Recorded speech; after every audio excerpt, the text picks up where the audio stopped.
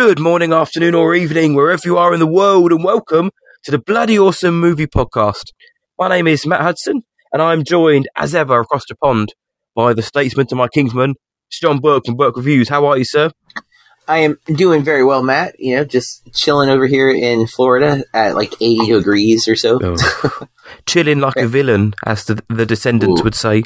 For you, sir. For you. Yeah, it's been in my brain for too much. I am fighting off a cold, and it is just a cold. I feel like I have to double down on that because of the world we live in. So apologies if I sound slightly less awesome as ever. But it's been a bloody awesome week nonetheless. But before I mention anything else, are you keeping Florida safe? I'm doing my thing. BLB, be like Burke, of which I have been this week. We'll mention that later. For those new to the Bloody Awesome Movie Podcast, welcome. On this show, we deliver non-spoiler reviews of the biggest release of the week, or most interesting release. And in a few days' time, we will also release a spoiler mini-sode. And this week, we mentioned last week that we're really getting into the business end now. Film is back, cinema's back. This week, we have one of the literally biggest films of the year, and we're covering Dune this week, directed by Denis Villeneuve, written by John Spaihts, Eric Roth, and Villeneuve himself, and it stars, Timothée Chalamet, Rebecca Ferguson, Zendaya, Oscar Isaac, Jason Momoa, Stellan Skarsgård, Stephen McKinley Henderson, Josh Brolin, Javier Bardem, Sharon Duncan Brewster, amongst many, many others. IMDb says an adaptation of Frank Herbert's sci-fi novel about the son of a noble family entrusted with the protection of the most valuable asset and the most vital elements in the galaxy. How's it doing critically? 83% on Rotten Tomatoes, 75 Metascore. IMDb user score has at 8.3, and Letterboxd 4.1 out of 5, which is very good for Letterboxd. And internationally, it was released in theatres. It's been released in Europe since about the last month, UK and United States on the same day, and it's still being rolled out across the world up until the first week of December, which is wild. And it's also dropped on HBO Max, much to the chagrin of Denis Villeneuve as well. So if you're in the States, you can watch it at home. Now, as I mentioned, we give non-spoiler reviews and thoughts upon these films on this episode. So straight up top, I'm going to spoil the entire thing by saying I have nothing bad to say about Dune. I don't think. Genuinely have nothing bad to say about it. I thought Dune was fantastic across the board. A lot of nitpicks I've heard are, it feels incomplete. So did Fellowship of the Ring, but that was still really good. Do you know what I mean? Things like that. So did Empire Strikes Back as a part of a franchise, but that was still good. The opening title card legitimately says Part 1. Exactly. And we've known a sequel was at least in the headspace. We didn't know if it was going to get enough money in the box office to warrant a sequel, because this was not a cheap production by any means. No. But that's a weird criticism, because it is a stupid criticism. Mm-hmm.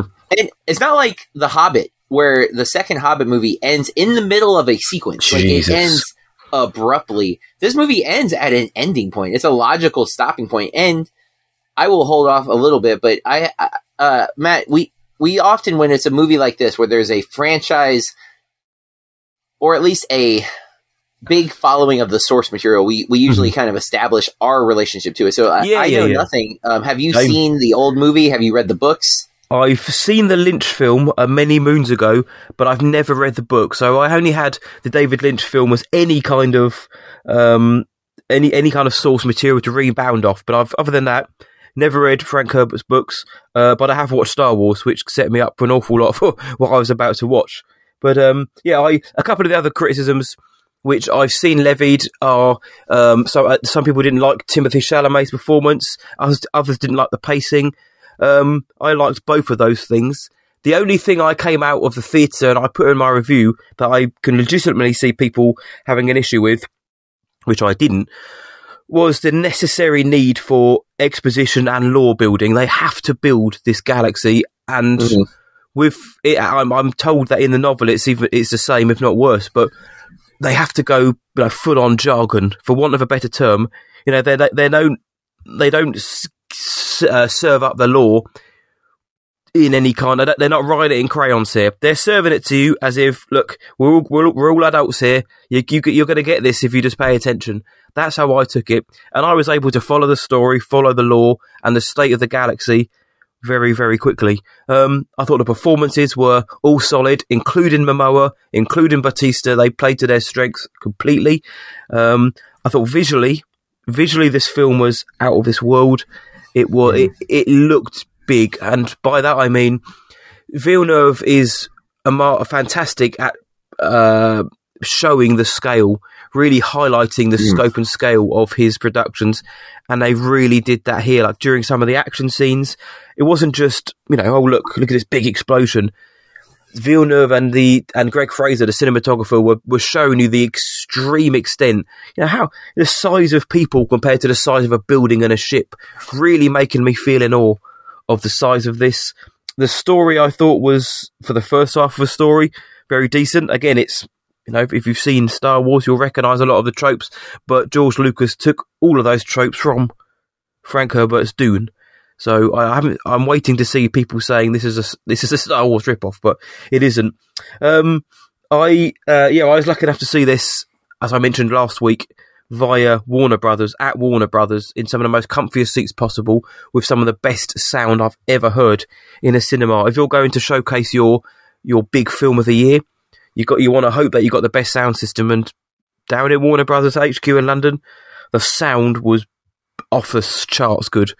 And this film really, and people say you need to see this film on the bigger screen. I agree with that, but you need to have the best sound system. And I'm not going to denigrate or say you should never watch this at home, because I've also been saying, do what you want, watch it at home, it's a choice. But the sound in this thing was fantastic, and not just the action scenes, but just throughout.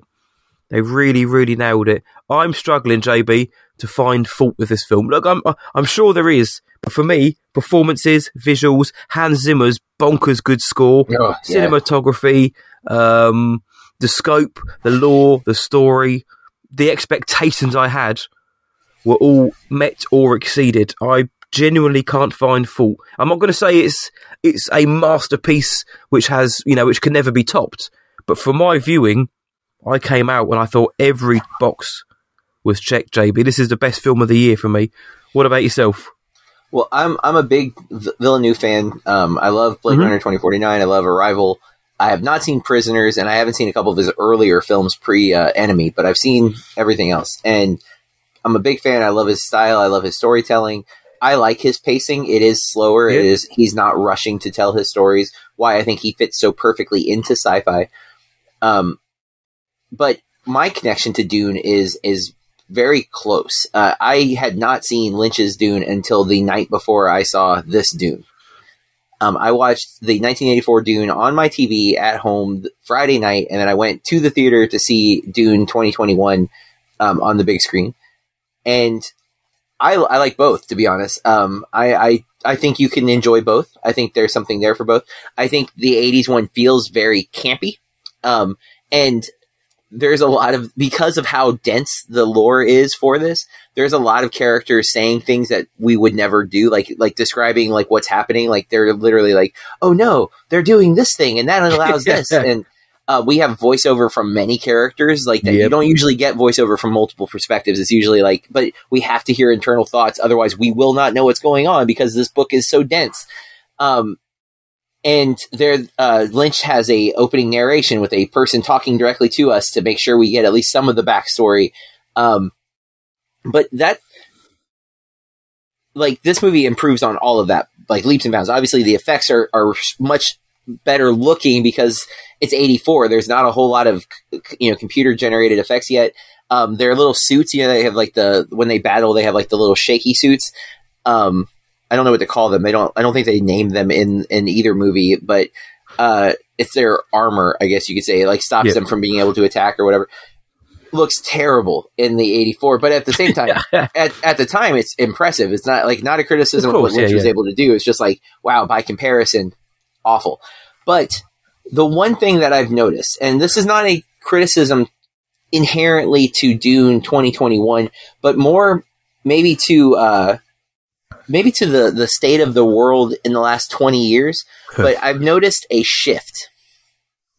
Both Dune and Star Wars follow the hero's journey, right? Yes. And I think I might have texted this to you, but I believe I said the Paul from the 1984 movie is much more like Luke Skywalker. He's kind of excited about the opportunity to become this hero, this legend. Yep. And Kylo, or you could even argue Rey, because Rey's she's not totally pessimistic, but she's definitely more pessimistic than Luke was. Like, especially in like Jedi and Rise of Skywalker, she's much more like angstful and doubtful. But definitely Kylo, he's got the emo edge, right? Oh yes, and that's kind of a knock on Chalamet in general, is that he has been kind of typecast as a bit of a hipster character, right? Like he often plays the dejected millennial or whatnot. And that comes off on the screen. I don't think it's a performance issue. I actually think it's reflective in the hero's journey. I think we have seen a mutation to the Joseph Campbell hero's journey, the mythos, that it's no longer a hero's journey, it's a hero's burden. It is, destiny is not a thing to embrace and become, but it's more of something that is placed upon us and we have to just deal with. Like, we have to accept our role, but it doesn't mean we have to like our role. And I think you see that even debated in The Matrix. Yes. There's a lot of conversation about destiny and free will and Neo like not wanting destiny, but at the end of the day, he kind of just takes on the mantle of the one. And that is what I think you're seeing with Chalamet's performance. And again, I don't think it's bad. I actually really like it, but I am a little burnt out on the dark and gritty hero. And that's not a criticism to Villeneuve. That's kind of just what we've got for the last 20 years. I think I can see that. Some have done it really well. I like the Nolan Batman, but he is a much darker, grittier Batman than, let's say, the Batman Forever Batman, and then we've seen a lot of the DC heroes got washed with that brush. And that was a big criticism with a lot of fans of Superman didn't like the Man of Steel take, or the Snyder take, if you will. And then we've seen a lot of other dark and gritty heroes and the rise of the anti-hero, losing the word anti in front of it for a lot of people. People are unaware that they're rooting for an anti-hero. They're just seeing the villain as the hero. They're seeing like Walter White as this guy. And so I think that's just in reflection of the culture, which makes me sad. So it's not a criticism about the movie as much as it's like, man, I kind of miss the optimistic, like, oh, look what I can do hero. Because Kyle MacLachlan's Paul definitely seems way happier about everything that's going on. Even the sad stuff, he still seems like more upbeat. And maybe that's just a MacLachlan thing, because he is kind of like, he's kind of an 80s camp guy. Like he, even in Twin Peaks, when everything is crazy, he's still got like this kind of upbeat, like to me, when he's praising coffee and donuts in Twin Peaks is the epitome of what I'm talking about, that his personality just kind of has this optimism vibe about him that is great. And I like it. And it's why he works as Paul in that movie, and why, despite so much of the stuff that doesn't work for me in that time period, in that style of storytelling, which isn't even exclusive to Lynch. Like, it's very much like he's at the mercy of the material. There's just so much to cover. And keep in mind, he does both parts in the same runtime that Villeneuve's one part is. Like, it's the same almost exact length of movie. It's 137 minutes for the old one. And I think we're at like, it's like 140 or something. This one is, it's 137. Nope, I clicked on the same thing. I'm sorry. Hang on, okay. No. I'll allow that faux pas. I thought I clicked on the other Dune, and I clicked on the same Dune. Well, on your point now about that, there was a few moments. Again, this isn't to Chalamet's detriment, because whilst I've always said I think he's a good actor, but sometimes I find him too theatrical, and I don't always believe him. There were moments in this film where, and I did say afterwards as well, when I came out, I thought, you know what? Some of those lines sounded, and his mannerisms were very Hayden Christensen as Anakin Skywalker. And again, I don't mind Hayden, but and you're talking about emo, you go watch something like Life as a House, and good film. But that's what I took. So it's interesting that he also took a kind of sort of emo-y angsty Star Wars sort of hero, anti-hero vibe as well. Yeah, and that's, again, I like that. I'm not opposed to that. Yeah. Having just the night before watched a different take on it, it was the thing that kind of stood in stark contrast to me, was the vibe. Like, the Paul and his attitude about the situation he found himself in felt significantly different. And it's possible I'm misreading the 80s campiness as optimism, because it's, it's a little silly, a little lighthearted, and like, it is noticeable though. And so that's my take. But I also love this movie. I also think it's breathtaking. I don't know that I wouldn't put it as my favorite film of the year. Is it maybe one of the best made films of the year? Yeah, I think that's an easy argument. But as far as like my enjoyment while watching it, I loved it, but I would lean towards a few of the other movies that we've seen this year for myself. Again, especially movies that like really surprised me this year. The one that I think keeps pulling me back in utter shock at how good it was is Free Guy, because I literally thought Free Guy was going to be just dumb and stupid. And it surprised me in so many good ways. And so I don't know that that's my favorite movie of the year, but like, and then Shang-Chi, which a Marvel movie I was on board with, but I did not expect to have such a good time and so much commitment to that character that I went and saw it a second time. I think it's the only movie from this year that I've seen twice. I might rewatch Dune though, to be fair, like, cause it's on HBO Max and I do think it's great, and I have seen it on the big screen, so I feel comfortable watching it at home now. Yeah, I also love the movie. I think it's excellent. I do encourage everyone to go see it on the biggest screen possible if it's safe for you to do so. But yeah, I'm really hopeful that I don't know, it definitely feels like a Lord of the Rings or like a Star Wars. Like, the epic quality of it is there, and it did make me want to read the books. Which, when I say read, I mean listen to, because I will not read them. yeah, of course. I feel that. I thought Rebecca Ferguson was also very good. I know she's been getting a lot of hype, but Oscar Isaac, Space Daddy, very good. Josh Brolin, again, not everybody had the biggest roles, and we'll speak more so on the spoiler episode, but I think when I mentioned people like Batista, Villeneuve's worked with him on Blade Runner, and he used him well there, just make him the heavy. Similar thing here. I think Stellan Skarsgård was absolutely menacing as the Baron. I genuinely think Stellan Skarsgård was a fabulous choice for the villain, or of part one at least. But I think, performance-wise, I think very good. Again, this is as a sci-fi film, as a genre film, performances aren't always, kind of where you look, but I'm not going to say anyone here is going to be in the front runner for an Oscar. Not that that is the be-all and end-all, but I think everyone brought their A game, which only contributed to what I think was just a fabulous film. And I'm looking at the other films I've got in the top of my list, and there's just something about this film. It was the expectation as well. I really wanted to like it, and I did. But at no point during this 2 hour, 35, 40-minute film, whatever, was I bored. No, at no point did I think, oh man, come on, move along. I was just in, and if a film can do that to me, it's always going to score highly. So that's part of my reasoning as to why. But it also made me very, very excited for part two, which Halloween Kills we did last week did not make me excited for the following installment whatsoever. Whereas this ended perfectly well. So if there wasn't a part two, it would be very disappointing, of course. But this didn't end, like you say, on a massive cliffhanger. It ended on like a source of hope. There's no spoilers there. But it made me want to see part two now, whereas other films haven't done that this year. And again, no spoiler, but I do believe that this movie ends at probably just past the midpoint of the David Lynch film. Yeah, I think so.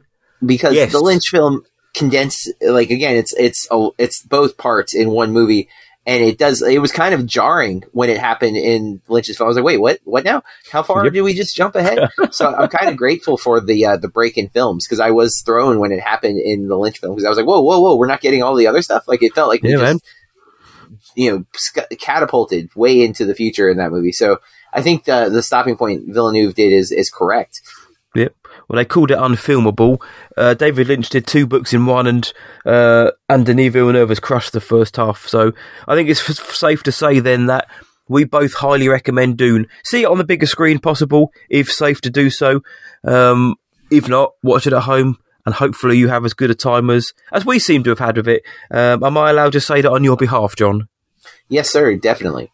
I would never want to speak for the statesman. Right, well, we'll have our spoiler episode out on Monday, so a few days' time from this, if you want to hear us talk about maybe some of the moments we particularly enjoyed. But now, we are going to head on over to our next segment, which we call Chuffed Headlines, where John and myself, we pick a movie or pop culture news headline that caught our attention for any reason we want, and we tell each other, and tell all of you as well. So, John, what headlines caught your eye, my friend? So my headline is I don't know if you are aware, Matt, but I really loved Encino Man growing up. I've heard. And I also really like the 1999 The Mummy. I agree. Big fan. And both of those movies star Brendan Fraser. Or Fraser. I always mess up his correct pronunciation of the name. But they are doing several DC movies straight to HBO Max, currently scheduled for next year. And it was announced that Brendan Fraser will be playing the villain in the Batgirl movie. And it seems like he'll be playing Firefly, which is a Batman villain I only know from the Arkham games. I don't remember which one he's in. I think he's in Arkham City. But I wasn't super familiar with him prior to that, but very cool villain. I'm all in on that because I love Brendan Fraser. So I'm like, yes, bring him in, put him in the movie. Super excited to see all these DC characters get live action roles. And again, they're basically DC's really embracing the multiverse kind of approach to their movies, where like anything, if they can be one shots, they don't have to be connected to any of the other stuff, or maybe they are. It just seems to depend. I think these are going to be one shots. They might be in universe. These movies might connect, like the Nightwing movie might be connected to the Batgirl movie, but they won't be connected to the Batman that is coming out next year. Who knows for sure? But I am intrigued, especially because right now Fraser is filming Darren Aronofsky's movie The Whale, where I believe he is playing the 600-pound man. Yes, he's put on some weight for that. Right, he has not put on 600 pounds, everybody, but he no, some weight. But I'm assuming he'll have to lose it to be a Firefly villain, because he's a villain with a jetpack who shoots fire. So, granted, I don't know that he'll actually be in the suit per se. Like, I don't know, you could film him as the character or doing voice work. I'm not sure. I know that part of the reason why we lost Fraser for so long was he took a beating in the 3 Mummy movies and needed back surgery and stuff like that. So, I wouldn't imagine him taking on too physical a role. The stuff we've got to see him in so far, it's been more, just performance based, which I think he's great. I think he is underrated, and he's so good at giving us comedy. I think playing a villain like this, especially if they take it comic bookish, and allow him to be a little big, a little campy, I think it'd be a lot of fun. So I'm hopeful for it. Yep, let the Renaissance continue. We've got The Whale, not the film, The Whale, Killers of the Flower Moon, with the Scorsese film. Brendan's coming back, and that's great. He took time off for injury and for obviously the claims of sexual assault which he made, which forced him out of the limelight. But it's great to see that he's coming back, and you've mentioned that he's doing more performance-based films. It's great to see him in a film like assuming it all goes ahead, because you never know in this world, Batgirl, which I believe is going to HBO Max directly. But it's great to see him in a role like this, where you said it perfectly, that hopefully he'll be able to imbue it with a bit of camp and a bit of fun, because that is Brendan Fraser all over. He seems like such a good, cool guy. He genuinely seems like such a good guy, but he has comic timing. He's a good actor at the same time, and I think he could have some fun with this if they let him. It depends on the tone, of course. If they're going for a more serious film, which I don't think they're going to, then maybe a kind of camp villain isn't going to work. But if they, like they said, if they lean into the comics a bit more and that kind of vibe, this could be some very good casting. As I haven't seen the film or anything to do with it, or I don't know an awful lot about Firefly, but then what I've read, I can only say this will hopefully be good casting. But on a top level view, just seeing Brendan Fraser getting cast in more things. We've said this before on the show, but just seeing him get cast again, and not just in again, no disrespect, and not just in kind of smaller, low budget independent films, but in a big DC HBO movie, in a Scorsese film, in an Aronofsky film. It's getting these kind of big projects, which may not be blockbuster hits, but he's working with respected directors, auteurs, and in films which are going to challenge him, and that people who like film are going to dig, and he's given him a chance now to flex his chops a little bit, and then he's going to get to have some fun on Batgirl. I'm all here for him, my friend. Yeah, I'm super excited. I can't wait to get to watch some of these new HBO movies, because again, unlike Netflix and unlike Prime, a lot of the HBO straight to HBO content that has existed has been top tier, right? Like they're not proving themselves, is what I mean by Netflix and Prime. I think people are still, what is a Netflix movie? What is a Prime movie? And there's been good examples and bad examples of Kissing Booth, but Jesus. HBO, and again, that's not to say there's never been a bad HBO series or a bad HBO show, but I think we have a higher expectation of what those look like, and I'm hopeful that they'll be solid. And remember, not all films that Netflix market as an original are actually their films. They just buy the rights to them, whereas these films are going straight to HBO, financed by HBO as well. So they are genuine originals in every sense of the word. So not just repurposed or whatever.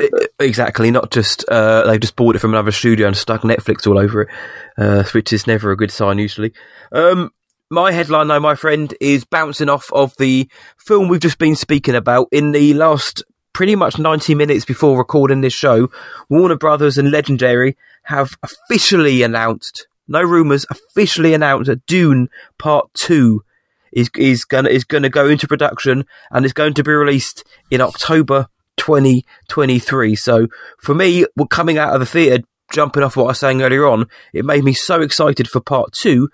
But there was a kind of fear of, firstly, will we get Part 2? I've always said we're absolutely going to get a Part 2. There is no way, I don't care what anyone says, and I don't think any director's bigger than the studio, but there's no way in hell are they putting Part 1 in front of this film, which is what they did in the title card, and not having anything in place. They've had Part 2 they've had this in the bag all along probably, but they wanted to see what the reaction was like. It's positive. Let's drop the news now. Let's keep this thing going. Let's get more bums in seats for this weekend showings. Let's keep, because it's doing well at the box office. It isn't doing bad. It's crossed 200 million worldwide, which is a good start. With this news, it might get people rewatching it. It might get people who haven't seen it watching it, or via HBO Max as well. So it's great timing to drop this news, and it's just great news for somebody like me or for someone like JB who enjoyed the film. This is great news, but I had no doubt whatsoever that they were going to have a sequel to this film. I think, like I say, part 1 of the title card, but also just the size of the damn thing. Yes, of course, had the film made The Last Duel's box office like 9 million, okay, then I will concede, but I couldn't see a world where there was never a Dune 2, big man. I mean, the reality I'm going to throw as a defense or counter to your title card is the Dark Universe. I'll never forget watching The Mummy, the Tom Cruise take on it, and the Universal logo spinning around into the Dark Universe logo, and them calling their shots like, we've got a franchise. Nope, because The Mummy was terrible. And nothing. But I guess whilst you're talking, I'm going to have a look at what the box office for that, because I know it didn't do well critically, as well, of course, as we know. Again, I'm not saying that there was never I'm just saying there was definitely a chance that we've seen a studio eat crow before. Yeah. It's definitely possible. It's unlikely. And again, Villeneuve's a pedigreed director. I do think it would have taken a lot for him not to be able to get the second part made. Yes. But I was nervous because we're living in a weird time. And true, that's true. Yep. And, HBO's been very unsuccessful with or Warner Brothers with their box office, most likely as a result of HBO Max. In fact, I have film students who, like today, I had a student tell me, "Oh, I think I'm going to go see Venom tonight at our local theater," and I was like, "Why don't you see Dune?" He's like, "Well, it's on HBO Max." And I'm like, And I, as a one, I'm like, "Well, yeah, I want to be like, but Venom sucks. Don't watch Venom." But instead, I'm just like. And Venom doesn't suck. It's just, it's so mediocre. But I'm like, yeah, but Dune's designed to be on the big screen. And he's like, yeah, but it's on HBO Max. I'm like, to be fair, I have the unlimited. I can see any movie at my theater with no additional cost. It's actually in my best interest to see as many movies as I can to get my money's worth, right? To like maximize if I'm paying $20, I need to see at least 2 movies to justify that. But the more I see, the less I pay per movie. So for a kid though, that has a subscription to HBO Max and they have $10, well, why would they pay for something they already have access to? And I can't argue against that. Like, he knows maybe this is the only movie he's going to get to see on the big screen for the next 2 weeks. Well, he's going to see something he has no way to watch, which is his articulation. He's like, I can't see Venom anywhere else.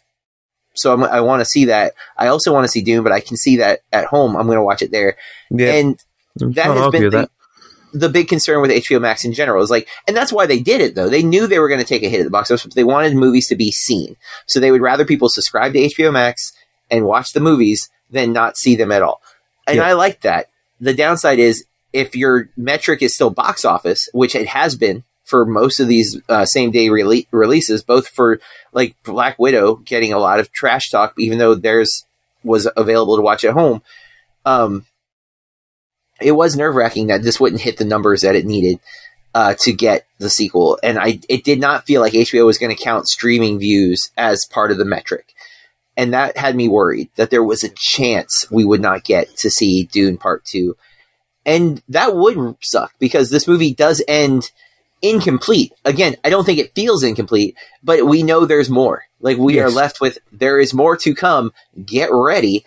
And I will say, not a spoiler for Dune, but worthy of note, a lot of the cast is not in the movie very, very much. Like, some of the names that are going to pull people in to see it, and that might make you feel like it's incomplete in that regard. Like I'm so excited for actor A, and then you get there, and like actor A's more or less like going to be in it later, but they're barely in it now, and that could, make people feel like it's incomplete. But fortunately, now we know, thank goodness, that we have this for this episode. Even we are definitely going to get the sequel.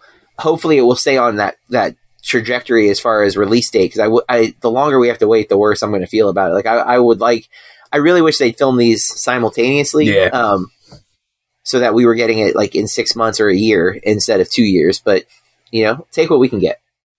That's it, man. I hear your words and your concerns, and I absorb them. But like, I still, in my heart, I could never see it not happening. Sure. Unless, of course, it bombed. But I hear you, though, man. And the Dark Universe is a worthy mention, because they really remember the cast picture of all of the main cast, and big, huge actors, like huge big name actors. And with that film, I had a look. The Mummy 2017, it made 410 million worldwide off a budget which ranged from 125 to 195, depending on who you believe. So it wasn't. I mean, it didn't. 410 million is a lot. Maybe they wanted more, but it's still not that bad a return. It's just obviously it got middling reviews, whereas Dune, great reviews, fairly decent return so far, and it hasn't opened in all territories yet. So I'm just glad to hear, though, that it is getting a part 2. And I hear what you mean, though, my friend. It's incomplete in the sense that maybe you expected more from other characters, but it's part, they're adapting part of a story, like Lord of the Rings and that, like we mentioned. If in Lord of the Rings you wanted more of King Theoden in the Fellowship, then you got to wait for the Two Towers. Well, I hope that in part 2, Javier Bardem at some point says Arrakis is no planet for old men. Yeah. And if he does that, we cheer. I'm pitching it right now, Villeneuve. I know you're listening. Have him say that line for me. Maybe, or better, cast Tommy Lee Jones to let him say it. I would be in for either one. It's been a while since Tommy's been in a movie. Let's get him on screen. Ad Astra is the last one I can remember him being in. Yeah, and it would make sense. You can tie that in. He's the character from Ad Astra. He's out there somewhere. He got some of the spice, and he folded space. That's it's very writable. Correct. Well, we know that Javier, Tommy, and Denis listen. So come on. Yes. Just do that for us, and I'll be very happy. Also, Stellan Skarsgård wanted more nude scenes in the film, which he usually does. So give us more naked Stellan Skarsgård in Dune 2, Denis. So that's our main concern. But moving on then, my friend, that is our wonderful headlines. Brendan Fraser's coming back again. Dune Part 2 is coming as well. So let's move on to media consumption.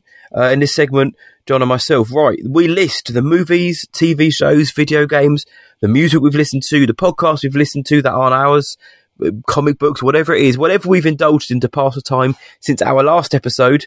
Here's our chance to get it out there into the world. So, John, what's on your list? So, Blank Check Podcast, they just dropped the Memoirs of the Invisible Man. I've yet to actually watch the movie, but I have listened to the episode. I do have the movie, planning on watching it. It was one where I wasn't really worried about spoilers. Anyways, like I'm just like, yeah, it's fine. I don't care if they spoil it, because it's not a movie I'm like super pumped to watch. Like, no one defends that movie. Like, I have yet to hear a defense of that film. It sounds fine. Like Carpenter. This is the film that kind of wrecks the Carpenter streak. His first 12 movies are masterpieces to some degree or another, and then Invisible Man hits, and it doesn't seem like a John Carpenter film. It seems like he lost control of it, and just kind of spirals from there. Even though I do like In the Mouth of Madness, but it doesn't have the following that those first 12 movies have. But it's a great episode of the podcast as per usual. I've completed the What We Do in the Shadows up to now. I think there's 2 more episodes probably. I think we're at 8. So I just can't recommend that show enough, man. It's so funny. I'm finding more people who have started watching it, and I'm so excited. I need to watch. There's a spin-off series on HBO Max about 2 New Zealand police officers. I can't remember what it's called, but I've heard it's also very, very good. And I'm going to get to it. I don't know if it's a spin-off of the movie, because they're definitely New Zealand officers. And the show is not in New Zealand. The show is in America, I'm pretty sure. Yeah. So, I don't know if it's a spinoff of the show or the movie, but I've heard the show is very good also, and I need to hop on that. But I've been watching movies. I did see The Last Duel, which I think you mentioned last week, if I remember correctly. But I think I did, yes, because we spoke about it. I like, for those listening, I liked The Last Duel. Heavy watch, tough watch, but I think it's a very, very good film. I actually loved the movie. It is an extremely tough watch. There was a scene where I don't know if I've ever felt more uncomfortable watching. Man. But I was so invested by the end of the movie. I literally threw my hands up in the air several times. I was ready to riot if the outcome was not to my liking. I was so invested in the film. The fight scenes are so visceral. Some of the best medieval battle sequences that I can think of, and they're not major moments of the film, but when they're there, he went all in on them. They're small scale by comparison to some I haven't seen his film Kingdom of Heaven, his being Ridley Scott. I love that Affleck and Damon and I forget the female writer's name wrote the 3 different chapters. I was enamored by this film, and it's easily the hardest film I have to recommend someone that I think is excellent, because I'm just it is not a movie that everyone needs to watch for sure. It comes with an asterisk, doesn't it? The recommendation. It does, because it's going to be tough and it's going to be triggering for some people. And I guess in some ways it could be controversial. Some people may not agree with what the movie's message seems to be. But I thought Ridley Scott did a tremendous job filming very tough sequences and very, very, I don't know how to say, it's not professional doesn't sound right, but they're not exploitative. I think you brought up that point too last week, and it's just it's so good. I really want to stress it. And I think this was a message between you and I, but Adam Driver needs to chill. He's too freaking good. He's so let some other people have some talent, man. It's so crazy how good he is, and it's so natural feeling. He always seems so natural in his performances. I love the movie. I watched My Bloody Valentine from 1981, the original. For 2 reasons, but one of them being that I spoke about Ice Nine Kills last week. One of their songs is about that movie, so I'd never seen that movie. I was like, well, I need to check that off the list. Fun Canadian horror. It's not perfect. Very enjoyable. Big Tuna recommended a movie called Gaia that just dropped here on Friday on Hulu. Really cool. Really, really well-made movie. I've heard of this. Now, you have played Last of Us, like myself. Oh, yeah. More reason I think you should watch Gaia. I think it's pronounced Gaia, by the way. It's Gaia. It's definitely... I think so, involved in Last of Us, but there's a lot about the movie that reminded me of Last of Us in several ways, actually. And I really enjoyed it. Good performances, a lot of newcomers, but it's very, very, very well made. Some really cool visual effects too. And I watched, as I mentioned earlier, Dune 84. It's on HBO Max also, by the way. I actually already owned it, but it's still there. It is on HBO Max. I caught VHS 94, which I believe you've also seen. I did. I really there were two that I thought really stood out as excellent. The first one, the Rat Man, I really, really liked. I thought that one went wild. And then I actually think I liked the last two as well.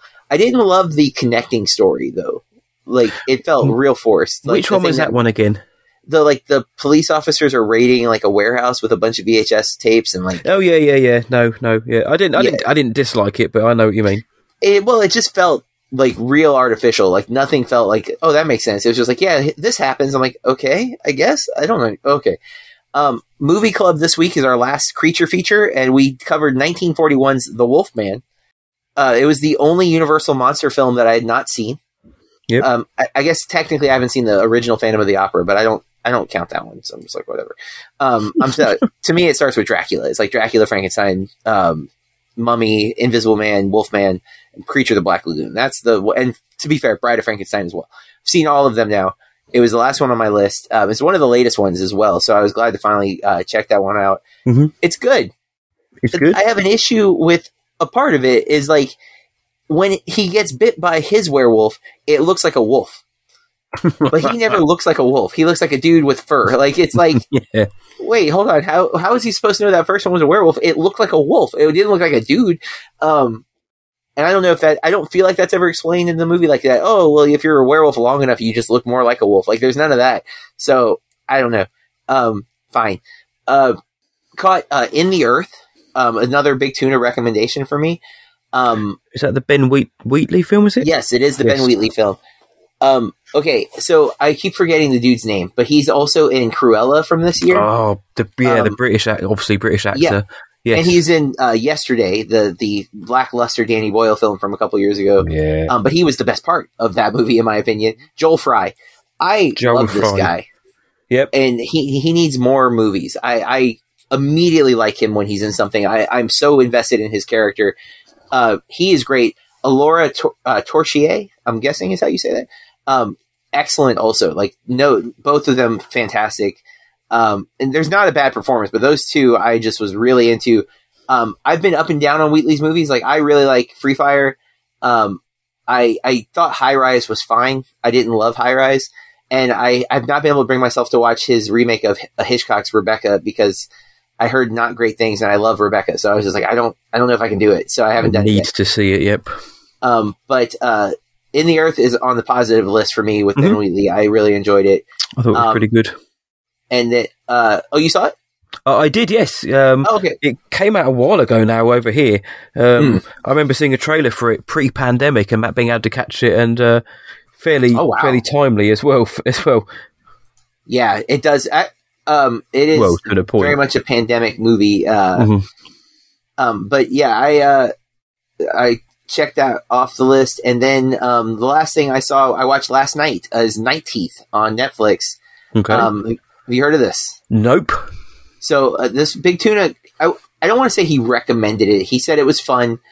He told me it was John Wick and vampires, and so he had me there. And then, but then kind of scale back. He was like, of all the John Wick knockoffs, he thought he had the most fun with this one. There's been a lot of parody, or not necessarily parody, but movies that are trying to do the same thing John Wick did, mostly lackluster. But the idea of the world building, and that's what this movie attempts to do. It definitely doesn't have the budget to pull off the action to the degree that John Wick does. There is some in here. It's not bad.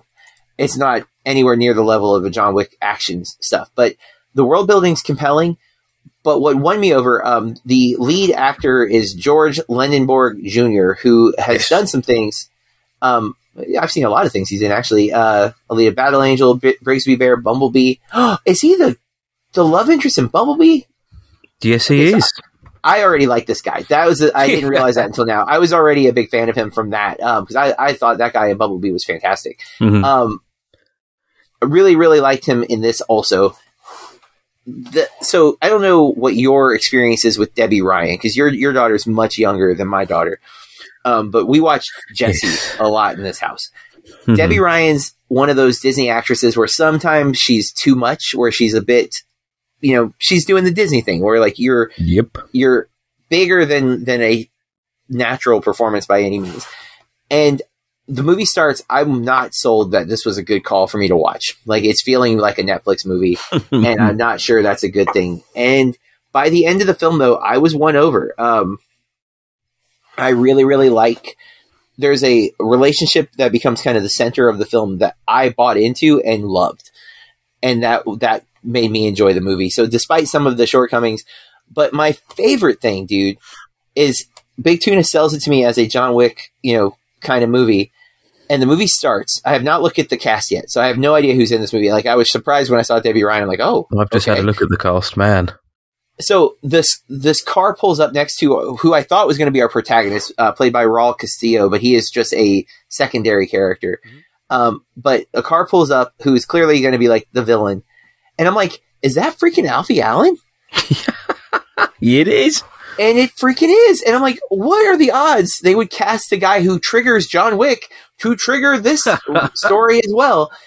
He's a little more powerful in this, because in John Wick, he's kind of like a henchman who gets a bit of a punk here in over his head. Here, he is not that, mostly. But there is some world building. There is some cool stuff in this movie. There's a couple of stunt casts. Megan Fox is listed as like number 7 on the call sheet here. She's in it for like 10 seconds. Like, it is cameo at best. But honestly, not the best part of the movie either. So maybe for the good that she's not in it much. But I was really impressed with the lead and Debbie Ryan. I thought they were excellent. And at the end of the movie, I had a good time with it. So like Big Tuna said, he said it's not a great movie, but I had fun. That's definitely where I'm at with it. And I would recommend it, especially if you already have Netflix. There are way worse movies on Netflix that you could watch. If you like vampires, if you like a little bit of action, you like a good love story, I think it works for me. I bought into the movie quite a bit. I'll loan out the Matt Hudson quote then, signature quote to Big Tuna. Wasn't a great movie, but I had a great time with it. Yeah, and there it is. What have you been consuming, my friend? Quite a bit. I will just say, looking at that cast, it's a very good looking cast for Night Thief, even if they're not in it for that long. I mean, they've assembled a fairly decent looking cast in many ways. But yeah, the poster looks very John Wicky as well. Yes, it very much does. Very much does. Just on your points there, The Last Duel, the female writer was Nicole Holofcener. Yes. And the Wolfman, the remake with Ryan Gosling, Lee Whannell was going to direct it, but he's now had to leave due to scheduling commitments, and Derek Cianfrance stepping in. So another reunion with the Blue Valentine director as well with Ryan Gosling. So as much as I would have loved to see Whannell's take on this, I have no issue with that director coming in. No, yeah, I'm a big fan of Cianfrance. So yep. There we go. Oh, I've actually seen France as well, but right. I know. Sorry. So I've been listening to the Rotten Tomatoes is Wrong podcast. They kind of went through the Halloween franchise, and are the Rotten Tomatoes scores wrong with Halloween? And I tend to say they don't. I actually ranked my Halloween films in order recently of how I thought where they all kind of stood, and it seems to be fairly consensus. A lot of people shift 3, 4 and Halloween Kills around, but I'm happy with how mine looks. But listen to that. And in terms of films, I mentioned The Last Duel last week, so to jump off you, yep, thought that was a very good film. What I didn't mention last week was I watched Venom Let There Be Carnage. I watched that last week, and as soon as we'd finished recording, I thought, oh, God damn, I didn't mention it. And I remember you saying you hate it or didn't like it, sorry. You really didn't like it. But I thought it was fine. I didn't think it was as good as the first film, which in itself wasn't a good film. Again, not a good film. Had a good time with the first film. The second film for me is much as the same. I think the second Let There Be Carnage is clearly not very good. I mean, as a film, it's a bit rubbish. But I was sold again by Tom Hardy, mainly Tom Hardy, and Venom, the symbiote. I just think they went hard at some points. Woody Harrelson is having the time of his life as Carnage. I thought it was okay. Nothing more, nothing worse than that. It's not one of the worst things I've ever seen. It's not one of the best things I've seen all year by far, but it's the old cliche. Generally, if you like the first film, you're probably going to like this film, though. I have also seen people say the opposite. They did like the first, but didn't really like this one. But it's down the middle for me. I went and watched I bought a film called The Two Faces of January recently. Oscar Isaac, Viggo Mortensen, Kirsten Dunst, kind of sort of modern, sort of neo-noir thriller film, which I hadn't heard of until a few weeks ago when I saw it on a Blu-ray. Remember, they have the trailers before the films on a Blu-ray. I was like, oh, a film with Oscar Isaac and Viggo Mortensen in. God, I've got to watch this. And I thought it was pretty good. I don't know if you've seen it or not or heard of it. I have not. It was called something else. Yeah, it was called something else originally, and they changed it to The Two Faces of January for some mythical reason, like literally mythical, like Greek mythical reason, I think. But I thought it was January pretty good. Yeah, I have not heard of it. Now I kind of feel like I might have heard something about it, but see, I thought I would have done, but I was seeing the trailer. I thought, I like all of these actors. Why haven't I not heard of this? But I watched it, and it's pretty good. I also watched. I think it's pronounced Titan. Titan. I've heard it pronounced like 4 different ways, and I have no idea. I've heard people say Titan, but apparently the correct way is Titan. So Titan, I watched, or Titan, whatever. The French film from Julia Ducournau, I believe her name is, the director of Raw, the film with Garance Marillier a few years ago. Yes, Julia Ducournau.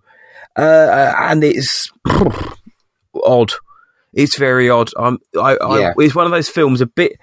There's one film we watched last year where I sort of sat and had to call JB afterwards. I was like, Jesus, She Dies Tomorrow. Titan would have been one of those films as well. If you'd seen it, I would have been on the phone saying, right, we got to talk about this because it's so strange. I won't say anything about anything in it, but I'm not sure I liked it, but I think I know more about it than I wanted to. Okay, yeah, well, I didn't know anything about it. So again, I'm not entirely sure I liked the film. I think technically it's a good film, but I didn't come out of it feeling anything particularly positive. So it might be one of those films where I recognise that it's well made, it's well acted. God damn, the lead actress goes for it, but I didn't connect to it. So I don't think it's going to be attacking the top of my list this year, my friend. You sound like Big Tuna on this one, which is funny because this has happened a couple of times where like the big critical darling doesn't sit the same with you and him, even though we don't always see eye to eye on like the more general movies. The three of us, like we were all kind of on that side of Roma. Oh yeah. I feel like there was something last year that we were kind of all on the same side of as well, and I don't remember what it was, so maybe not. And then, but he also was not in love with Titan, and the other day even said he was considering buying it on, because it's now available on VOD. He was considering buying it to watch it to see if there was something he missed, because he's not understanding the praise that is being showered upon it. It's very, very strange, my friend, because it was showing at London Film Festival over here, and then subsequently just stayed in theatres for a little bit longer, so I was able to catch it up London. Well, I've been up London far too much recently, and again, it's very well made. It's everything you want a good film to be, but I just did not connect to the character, the main character, despite how good the performance was. The situation was just, I was thinking, it's a very strange film, and by the end of it, I was just left scratching my head, like Big Tuna. Have I missed something fundamental? But I was in, I'm locked in, I'm watching it. I don't think I did. I just don't think it worked for me. Whereas Raw did work for me, her first film. This one, not so much. Again, I'm not going to say it's a bad film, not at all. You know, I throw in a 6.5 maybe if I'm going to rank it right now. Well above average, but it just didn't grab me. Yeah, I don't feel like, I don't know the director at all in person or anything, but I don't feel like she would expect the movie she's making to sit with everybody. You know what I'm saying? Like, no, that would absolutely be not.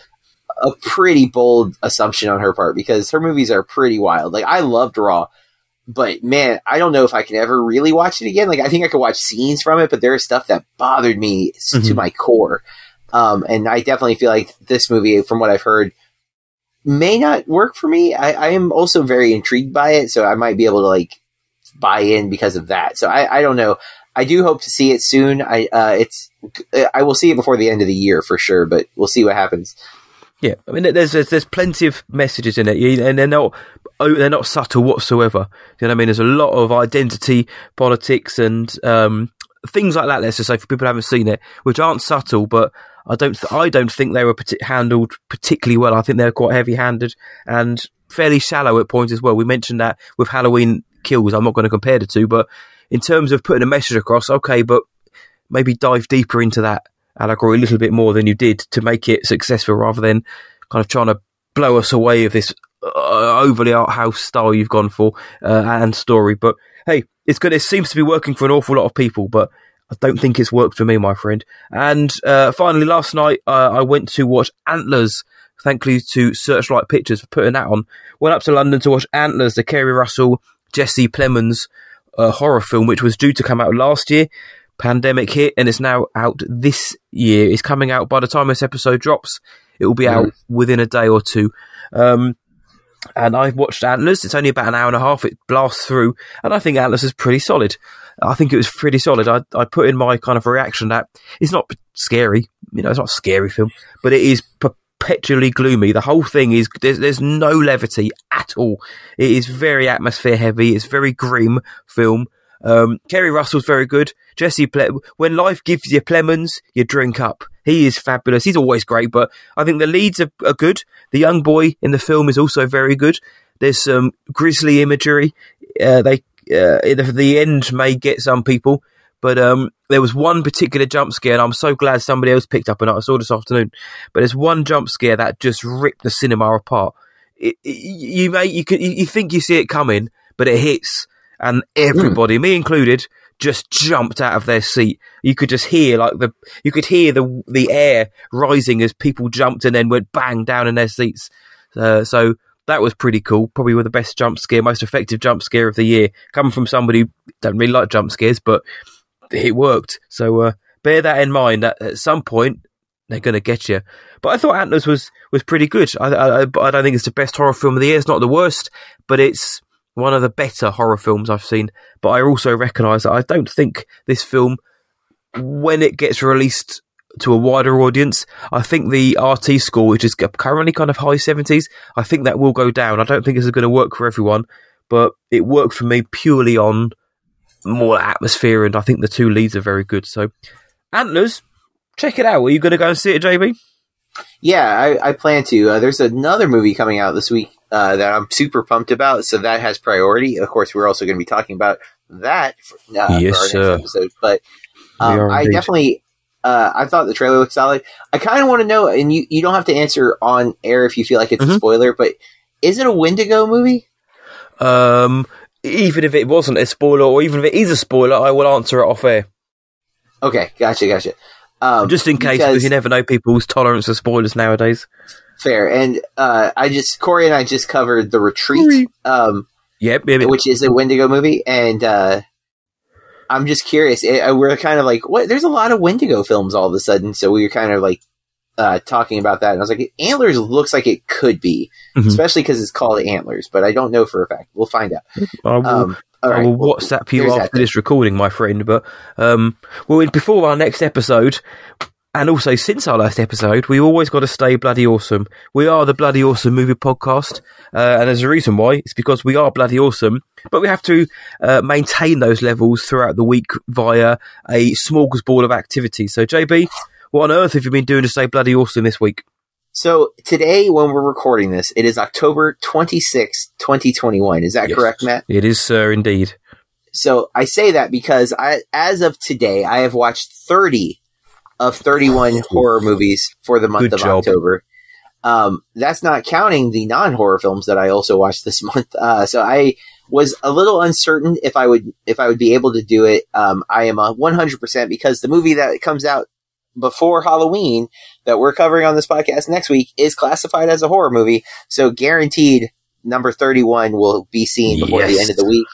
I considered like going harder on it and be like, well, how many can I hit? And I'm just like, you know what? There's other movies I really want to watch that aren't horror. I've hit the number. I'm just going to watch what I want. Not if I happen to watch an extra horror movie or two, cool. That's not the plan. I did watch quite a bit of horror films. A lot of things I've been meaning to check off. Some I'd never heard of before Big Tuna recommended, but I'm glad everything he recommended really worked. So I'm grateful for that, my friend. And yeah, like it's been a month of a lot of fun horror films. And I haven't done a challenge like that in a while. I got a little overwhelmed the last couple of years with the pandemic and everything. Yep. So, Burke Review started off as a challenge to watch a movie a day for the entire year of 2016, and write a review for everyone. That's how the whole thing began. And I've done the 31 days of horror, I think maybe 2 other times, in that span since 2016. But I've not been able to complete any challenges that I have not even really been willing to take them on the last couple of years. So, this was kind of like a return to form for me. Like, I'm going to do this. I'll fit it into my schedule. So there were a lot of Saturday and Sundays where I watched 3 or 4 movies. And I just, I did work and stuff while I was watching them. Mm-hmm. But, I wanted to, commit to this time. And early on, I was very like, maybe I'll do it. Maybe I won't. But no, I stuck it in and I did knock it out. I've watched 36 movies this month. So just 6 more movies than and again 30 of those are horror. Yep. And I have 1 more to go that I will we're going to mention here in just a moment when we tell you what next week's episode is going to be. Some of you of course already know because you've probably been anticipating it as long as I have. But Matt, how have you been staying bloody awesome? Well, firstly, well done, my friend. 30 films in a month is hard enough, but 30 films of one genre is a fabulous effort. So, well done, my friend, in different quality as well. I've been staying bloody awesome by going to Comic Con. MCM Comic Con was this weekend in London. It's Europe's biggest Comic Con or comics convention. It's the big boy, and this is the Reed Pop own it. They're trying to vie with the big boys in the States now. They go big. This one was it's the first one since the pandemic hit, and you could tell, there was a few less exhibitors. There's a little bit more room. The only guests that were there were basically the cast of Loki, including Tom Hiddleston. There were, others that came on the Sunday, lots of kind of directors of genre films, and there were people there. Gabriel Luna was there signing, and we were due to speak to Gabriel, but he had a tea break and we couldn't grab him after that, which was very disappointing. But it was great fun covering it for the session. So we went there with our Star Wars hats on, but it's Comic-Con, man. It's an absolute blast. It's a wonderful vibe. Everyone is there to have a good time, and everyone did have a good time. Some of the cosplayers were fantastic. Everyone we spoke to and interviewed was fair game. They had a good time as well. So it's basically been staying bloody awesome by getting involved in the spirit of pop culture again with Comic-Con. We hopefully there'll be more coming up before the end of the year, and I can't wait for next year when they go big once again and they get back to hopefully normal in terms of scheduling with guests and with traders. But Comic-Con, my friend, was an absolute blast. I think it is knocked me for 6 though, having to actually go there and work, because we were there as accredited members of the press, which sounds bigger than it is. So we had to actually work whilst we were there. And I think being on the go the whole day, plus getting up early, travelling to London and back 2 days, it's put me on my backside, which I think is part of the reason why I'm suffering somewhat. But I wouldn't change it for the world. It's an absolute blast. And I'm looking forward to getting to Florida Con, if there's such a thing, soon. I mean, we have, I think the second biggest convention in the country is MegaCon in Orlando. Yep, I heard of that one. Which I've been to several times. It's a lot of fun. I have not gone for a couple of years because I do get overwhelmed with the amount of people. It is busy. They are busy. But yeah, and we have some local conventions and things like that that are not nearly as big. But like recently, I went to the toy based convention like a month ago or whatever. That was fun. It was mostly like collectibles and things of that nature. It wasn't really anything else, but it was a lot of fun, a lot of cool stuff that you don't see everywhere kind of thing. I got a couple of cool pop vinyls as I collect. But yeah, conventions are a lot of fun. I was following your socials. I saw you got to hang out with your brother there too, though. That was cool. Yes, we've got a couple of our listeners. I say our listeners, but we had a lot of them were there because they were going anyway, and we spent a lot of time with them during the day. And then a hardy handful came to the after party as well, which was good fun. And yes, my brother was there, and if one of the guys came over from France as well to come see us and join in, so that was lovely. But it's just great, the vibe. I mean, I was so grateful to see people I haven't seen for a long time, listeners of the show who we've been meaning to see for a long time but just haven't been able to because of COVID. So it's wonderful to finally get to meet people and have a good time as well, all surrounded by everything we love. It wasn't just Star Wars, it was everything. Lots of anime, lots of Marvel, lots of everything. So Comic-Con, yeah, MegaCon, I'm coming for you next year, or hopefully. So keep that in mind. But that will do it then for this episode of the Bloody Awesome Movie Podcast. John has alluded to it. Next week we're covering what has been classed as a horror. It's called Last Night in Soho, the new Edgar Wright film. Thomasin McKenzie, Anya Taylor-Joy, Matt Smith. Cannot wait. We'll be covering that next week in all its glory.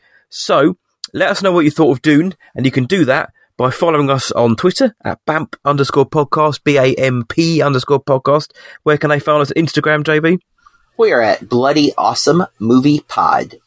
If you still do Facebook, Bloody Awesome Movie Podcast on there. You can find me, whatIwatchdtonight.co.uk, and the search What I Watched Tonight on all the socials and Letterboxd. John? And I am at BurkeReviews.com and at BurkeReviews on all the social media. If you love what we're doing here, please do consider giving us 5 stars, because it helps get more listeners in, and it means we get the chance to speak to more of you guys each and every week. And as film fans, that's kind of why we're here for. So please do consider doing that. However, with that, I am going to say, stay bloody awesome and keep watching movies. Blood, blood, blood, blood, bloody, blood, blood, blood, blood, bloody, blood, blood, blood, blood, bloody, blood, blood, blood, blood, bloody. Bloody awesome. Another day is here, and you're ready for it. What to wear? Check. Breakfast, lunch, and dinner? Check. Planning for what's next and how to save for it? That's where Bank of America can help. For your financial to-dos, Bank of America has experts ready to help get you closer to your goals. Get started at one of our local financial centers or 24/7 in our mobile banking app. Find a location near you at bankofamerica.com/talktous. What would you like the power to do? Mobile banking requires downloading the app and is only available for select devices. Message and data rates may apply. Bank of America NA, member FDIC.